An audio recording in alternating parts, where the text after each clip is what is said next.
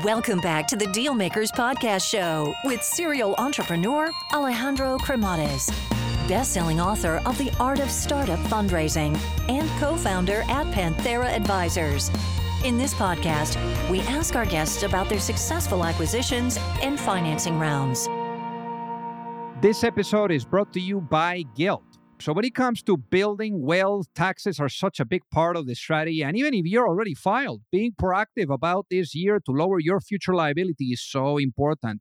Guild actually provides a proactive approach to tax strategy, combining innovative technology and expert CPAs. By creating personalized tax strategies for your unique financial needs of multiple revenue streams, M&As, restricted stocks, various investments, and more, you can keep your hard-earned money.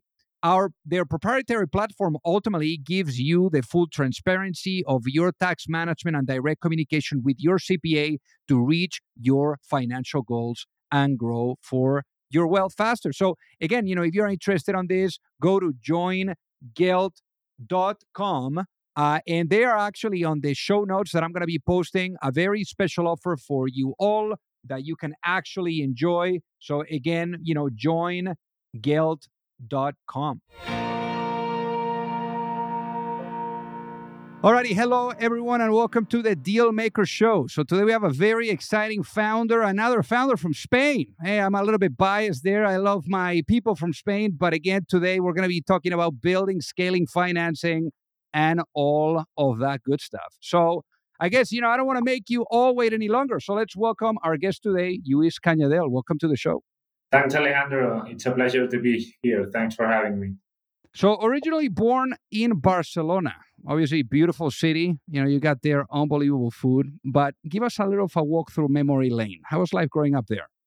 It was overall great. I think Spain has among the best quality of lives in the world, as you know, probably. I was fortunate also to grow in a loving family, upper middle class family. We had a second home. I went to a private school. So I can say that I had a good childhood. I had nothing to complain about. I never lacked anything. And also, I think part of growing up in a place like Spain, a social democracy that has some...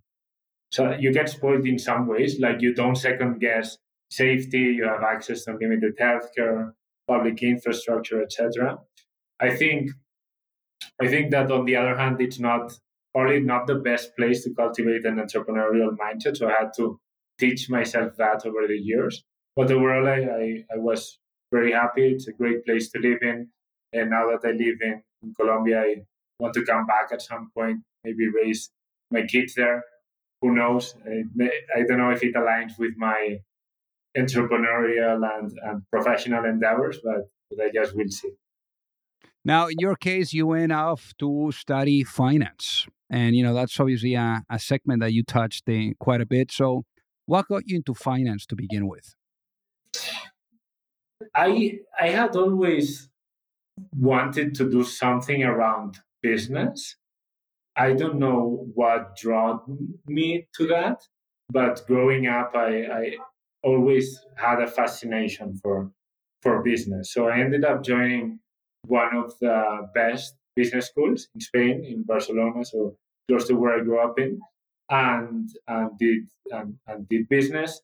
Initially, I wanted to have a career in investment banking and private equity. But after a couple of internships, I realized that I didn't really like the nature of the work. Despite liking finance, despite liking numbers and being good at it, I didn't really find that there was a big intellectual challenge in the first few years of an investment banking analyst.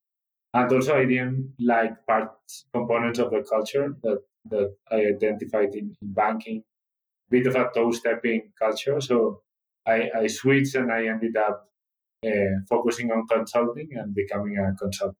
And what do you mean with toe-stepping? So the people I surrounded myself with in the internships that I did seemed like a bit of an aggressive, money-focused culture. There was something about it that I didn't feel myself identified. with. That individual success is the most important thing. So that's what I felt back then. Probably biased, and I know I have many dear friends from that time and today in my company that come from investment banking and had a different experience, but it was what I felt at that time. So obviously, one of the things that I see a lot is some of the most successful founders, they either come from investment banking or consulting. I mean, in your case, you have both, right? I think that at least on the investment banking side, you were able to see the patterns, no, and being able to see what works, what doesn't, maybe when it comes to business. But then most importantly, in consulting, the opportunity of being able to break really big problems into small problems and then tackle them each, in a way that is efficient and productive. I guess from your time in consulting, which included companies like McKinsey, which was the immediate step before you started Treinta. What were some of the things that you learned there, on tackling problems and also, when strategizing around execution? It was a great learning experience, especially in McKinsey, where I spent 2 years and I was part of 11 projects, working for 11 different clients. I think one of the biggest learning opportunities was fast learning. When you are staffed in a new project at McKinsey, and it can be something extremely foreign for you as a business analyst, it can be oil and gas, something that you have no worked on before. You are expected to get up to speed very, very fast. And I mean, in 2 or 3 days, you need to be able to have conversations with senior executives at the client. And after 11 projects, you get good at it. You get good at identifying what are the drivers of the business and where to get the information to get up to speed fast.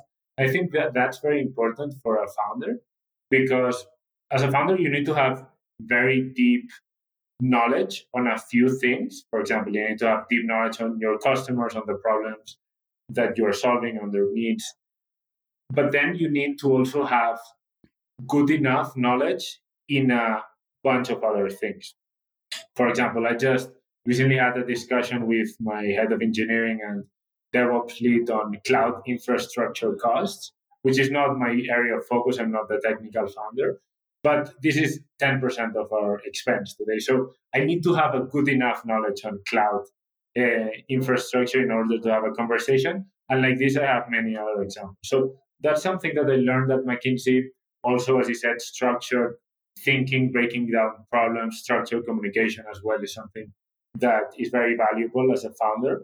The work ethic, urgency of everything, execute, even though you're not executing because you're giving recommendations, you need to execute in terms of doing analysis fast, doing problem solving, coming to conclusions, preparing materials with very fast iteration. And also, probably not something that McKinsey teaches you directly, but something that it gives you is a great network of very bright people.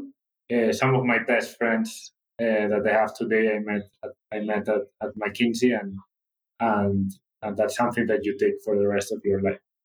And when you say structured communication, what do you mean?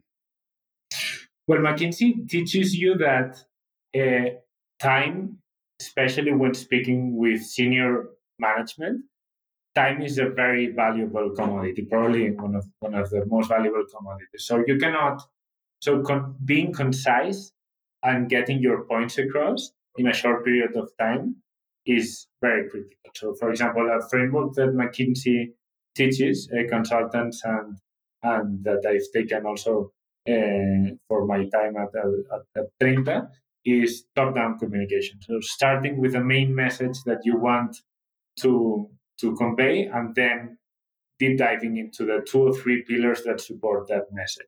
And these frameworks that initially you need to sort of learn, after a while it become like second nature for you, and it makes everything much more efficient in terms of communication.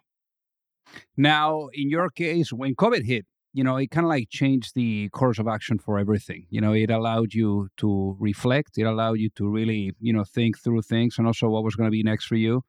And that was ultimately, the process that, took you from, being in corporate to then ideation and then launch of what ended up becoming Treinta. So what ended up being, that process like? How did the idea come to mind and to that moment where you were like, okay, it's time to give my notice and make the jump? So when COVID began, when the lockdown began, it was a pivotal moment for me. If you ask me, had you ever considered being an entrepreneur when I was at university? My answer is I never even considered, to be honest, when I was at university. And I think part of the culture that is beginning to change now in Spain is that startups were places where you worked. Number one, probably if you didn't have other choices, if you got rejected in banking, consulting, or a corporate job, or if you wanted to have a relaxed lifestyle, wear hoodies, play table tennis. That's the image that I had of startups back then. So I never even considered it. But then when I joined McKinsey, and after having a few friends um, doing startups, I had a close friend. We were actually roommates in Madrid that raised $3 million seed round, and for me that was mind blowing. I had never met someone that had raised this kind of money from venture capital.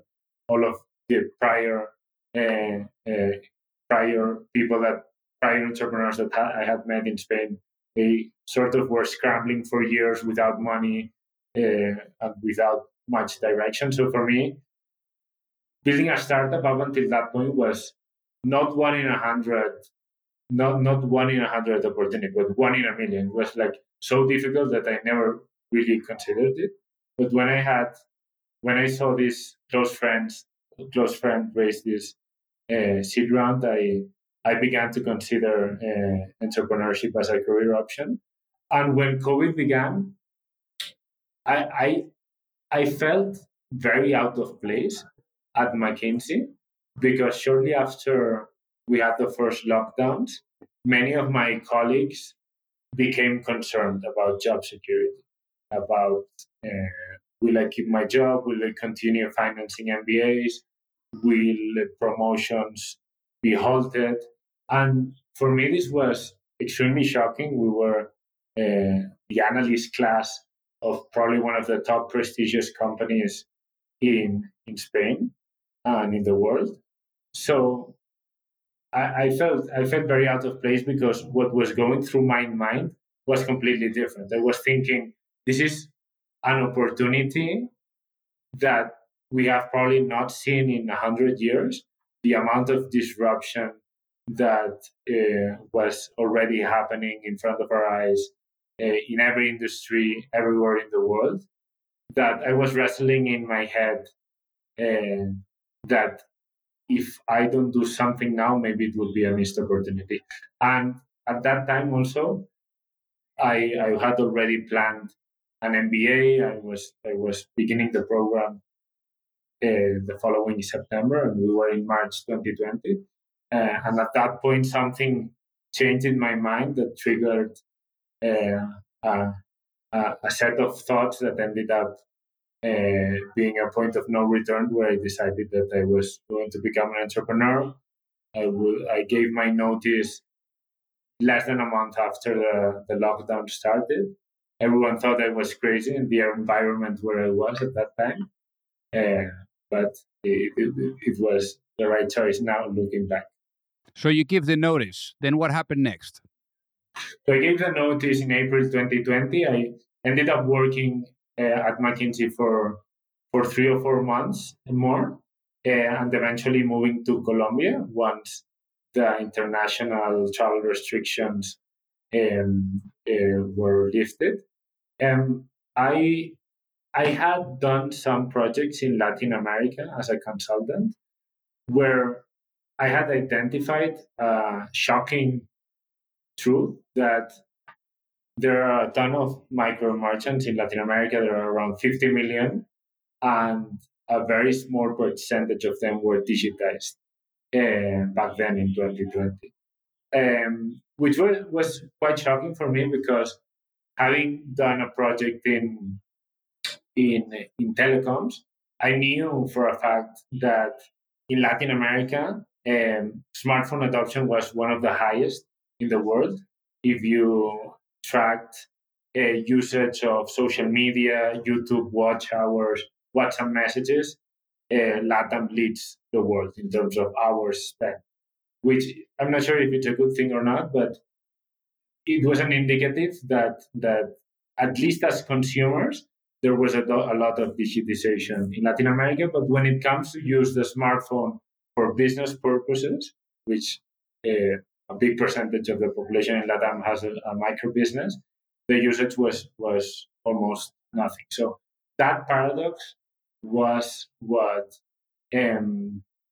what made me think that it was time to build something to digitize micro businesses in LATAM. And also more of a strategic decision, or more of something that I wanted to do. I saw building a startup back then in Spain or in a Western market. I saw it either of if I wanted to do a startup in a Western market, I either had to do something very technical, AI, robotics, biotechnology, etc., which clearly I didn't have the knowledge to do, or something very niche, verticalized SaaS for a very niche industry. Those were the opportunities that the best startups were after. Whereas in LATAM, you still had like very big opportunities that were targeting a big percentage of the population, such as the opportunity in micro businesses of basic digitization that they focused on. So I came to that conclusion, and Treinta initially launched as a very simple bookkeeping and inventory management app that substituted a notebook that most of these businesses do to track transaction in a very simple way, which is really the only active management that they did on their business. Hey guys, this episode is brought to you by .tech domains. So, I mean, obviously, if you're a startup or an entrepreneur, you got to be super careful on how you go about your presence and how you get the catchy domain. And that's why I recommend .tech domains as the go-to place to really get your own domain. A good example here is Aurora.tech, which is an innovative brand that has the .tech domain associated to it. Aurora.tech actually works at the intersection of rigorous engineering to address one of the most challenging issues of our generation, which is transforming the way that people and goods move. It is set to launch Horizon, which is Aurora's first autonomous service that's designed to bring safety, value, and efficiency to carriers and fleet owners. I've actually arranged an amazing deal for all of you, and that is you can get your 1-year domain for $10 or a 5-year domain for $50. Just go to go.tech/deal makers. And that's again, go.tech/deal makers to get your own. So how do you guys make money today? Yes, for the people that are listening to really get the business model here. Okay, so in 2020, we launched this bookkeeping and inventory management app, which was completely free. It became extremely viral. We got to around 5 million micro businesses in LATAM out of 50 million in the region. And we raised $60 million. And now we are monetizing via basically 2 revenue streams. Number one, we are building a B2B marketplace starting in Colombia, which is the headquarters of the company, despite being already in 18 countries with a free functionality. Basically, what we do is connect wholesalers into the platform so that micro businesses can browse through their catalogs and place orders via Treinta, and then we take a commission from the wholesalers. This is number one, and then we also have premium functionalities for those users that want a bit more, that want electronic invoicing, that want access to more sophisticated reports. We charge a small subscription per month. And how has it been? You were alluding to it. You guys have raised about $60 million for this. How has it been the experience of raising money there in Colombia for this business? I have to say that it was not difficult at all, but because it was during the period where fundraising was extremely easy everywhere, I guess. We were not monetizing. We didn't monetize a single dollar when raising the 60 million. We raised a seed round of 14 million in March of 2021. We were growing at exponential rates of almost 100% per month back then. And we closed the round in 2 or 3 days.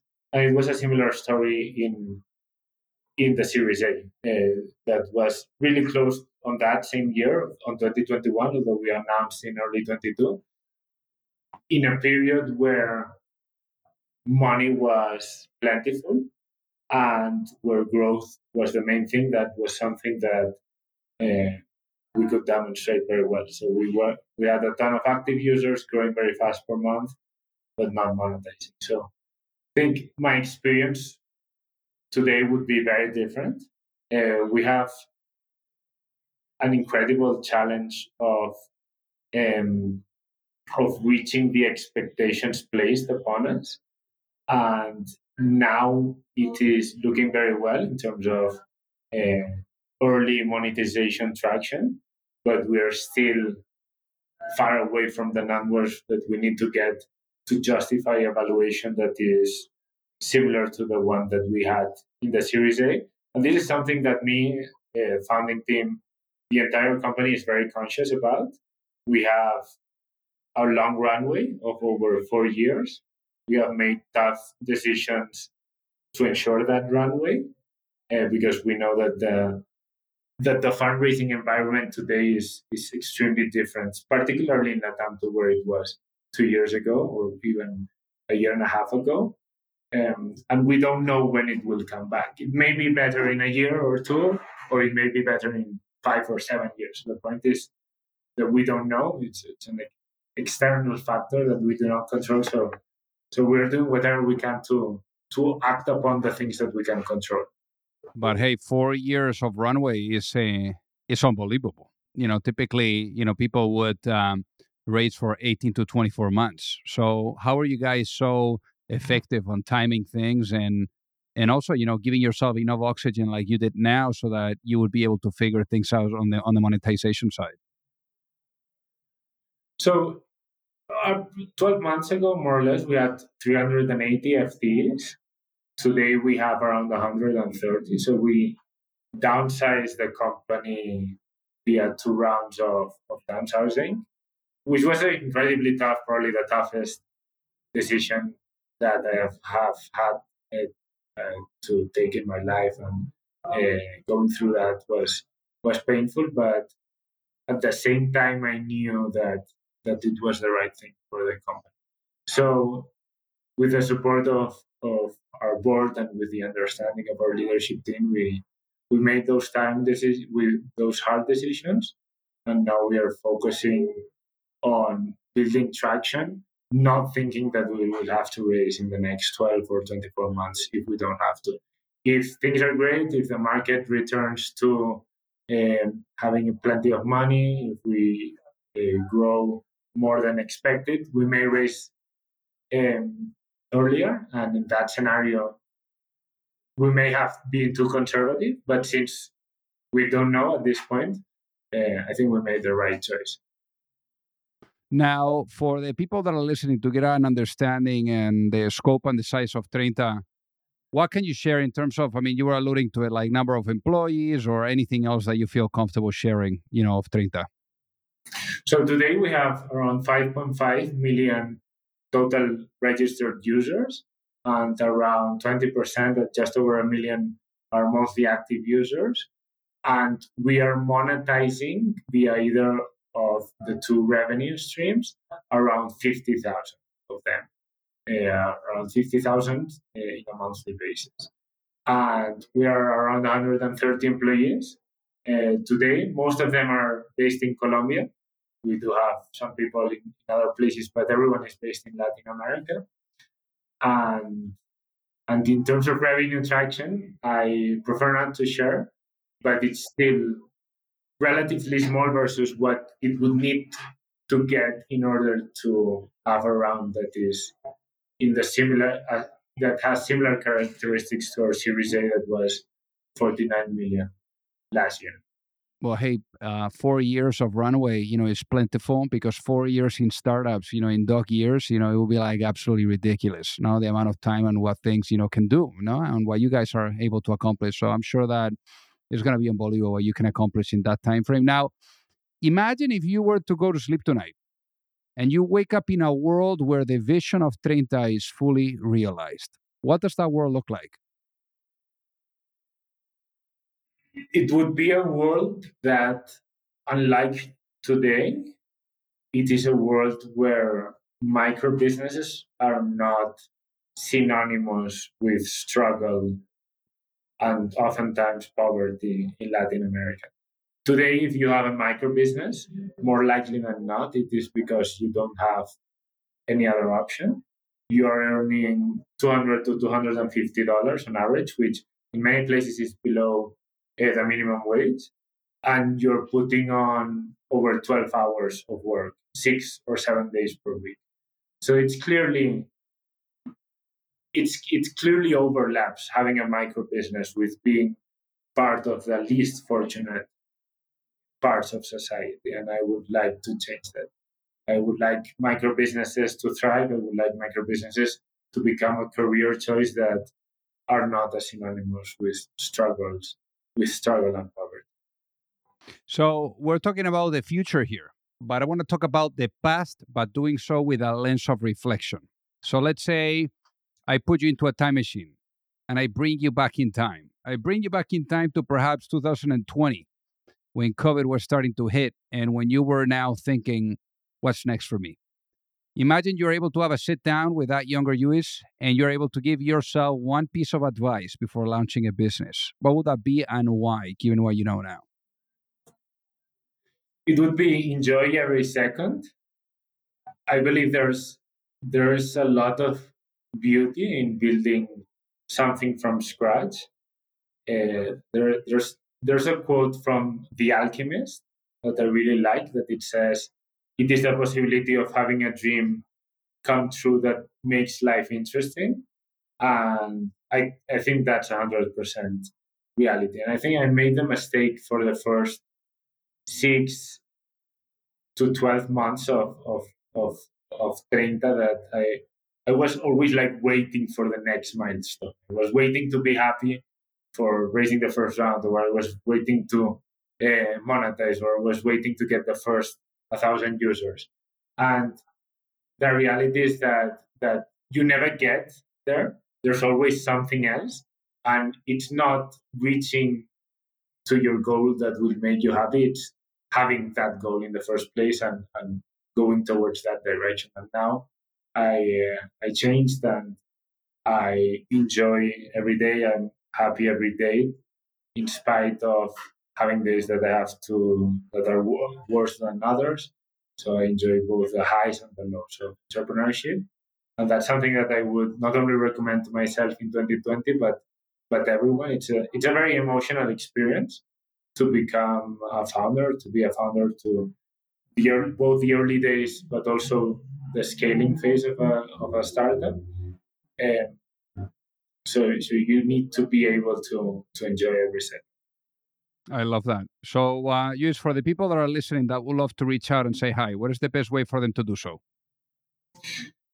I believe in LinkedIn, Lluís Cañadell.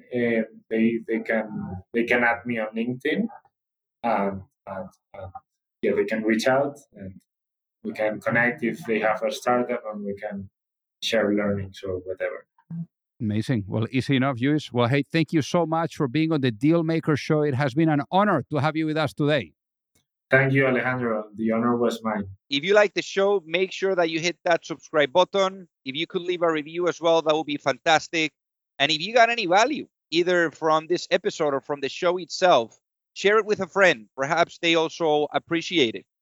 So also remember that if you need any help, whether it is with your fundraising efforts or with selling your business, you can reach me at alejandro@pantheraadvisors.com.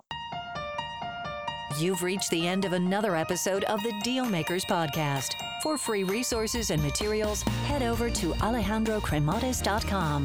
Thank you for listening, and see you at the next episode.